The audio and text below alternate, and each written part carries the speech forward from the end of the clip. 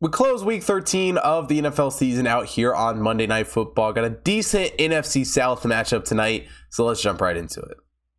Now we head down to Tampa Bay as the Saints take on the Buccaneers. The Saints come into this game as the 22nd overall team in the Hot Tip Bet Power Ranking. The Buccaneers are the 15th overall team. And, for the Saints, come off the loss to the 49ers last week. Overall, Andy Dalton has been all right this season. The Bucs, on the other hand, also coming off a loss last week to the Browns. And, as far as Tom Brady goes this season, who knows? I mean, it's hard to doubt the greatest quarterback of all time. I mean, winning 7 rings. It's hard to find too many negatives about the guy.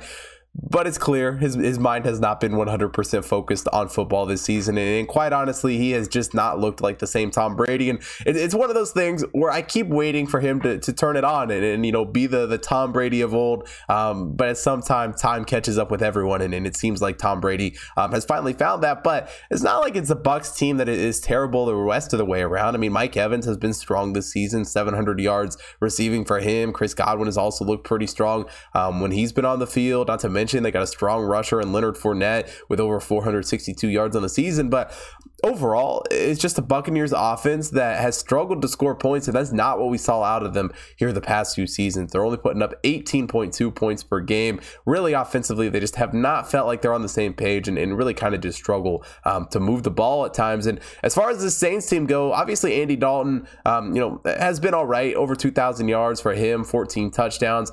Chris Olave has been a strong target for him when he's been on the field this season. 822 yards and 3 touchdowns to go along with that. Not to mention Alvin Kamara rushing for 520 yards. You throw in a little Taysom Hill rushing in there as well. He has 5 touchdowns rushing on the year. It's an offense in the Saints that maybe isn't in the most ideal spot in the world. Don't, just have those playmakers necessarily, but they got some talent and they got guys who can put it together. Yeah, they're a little bit banged up, but they're still putting up 20.8 points per game.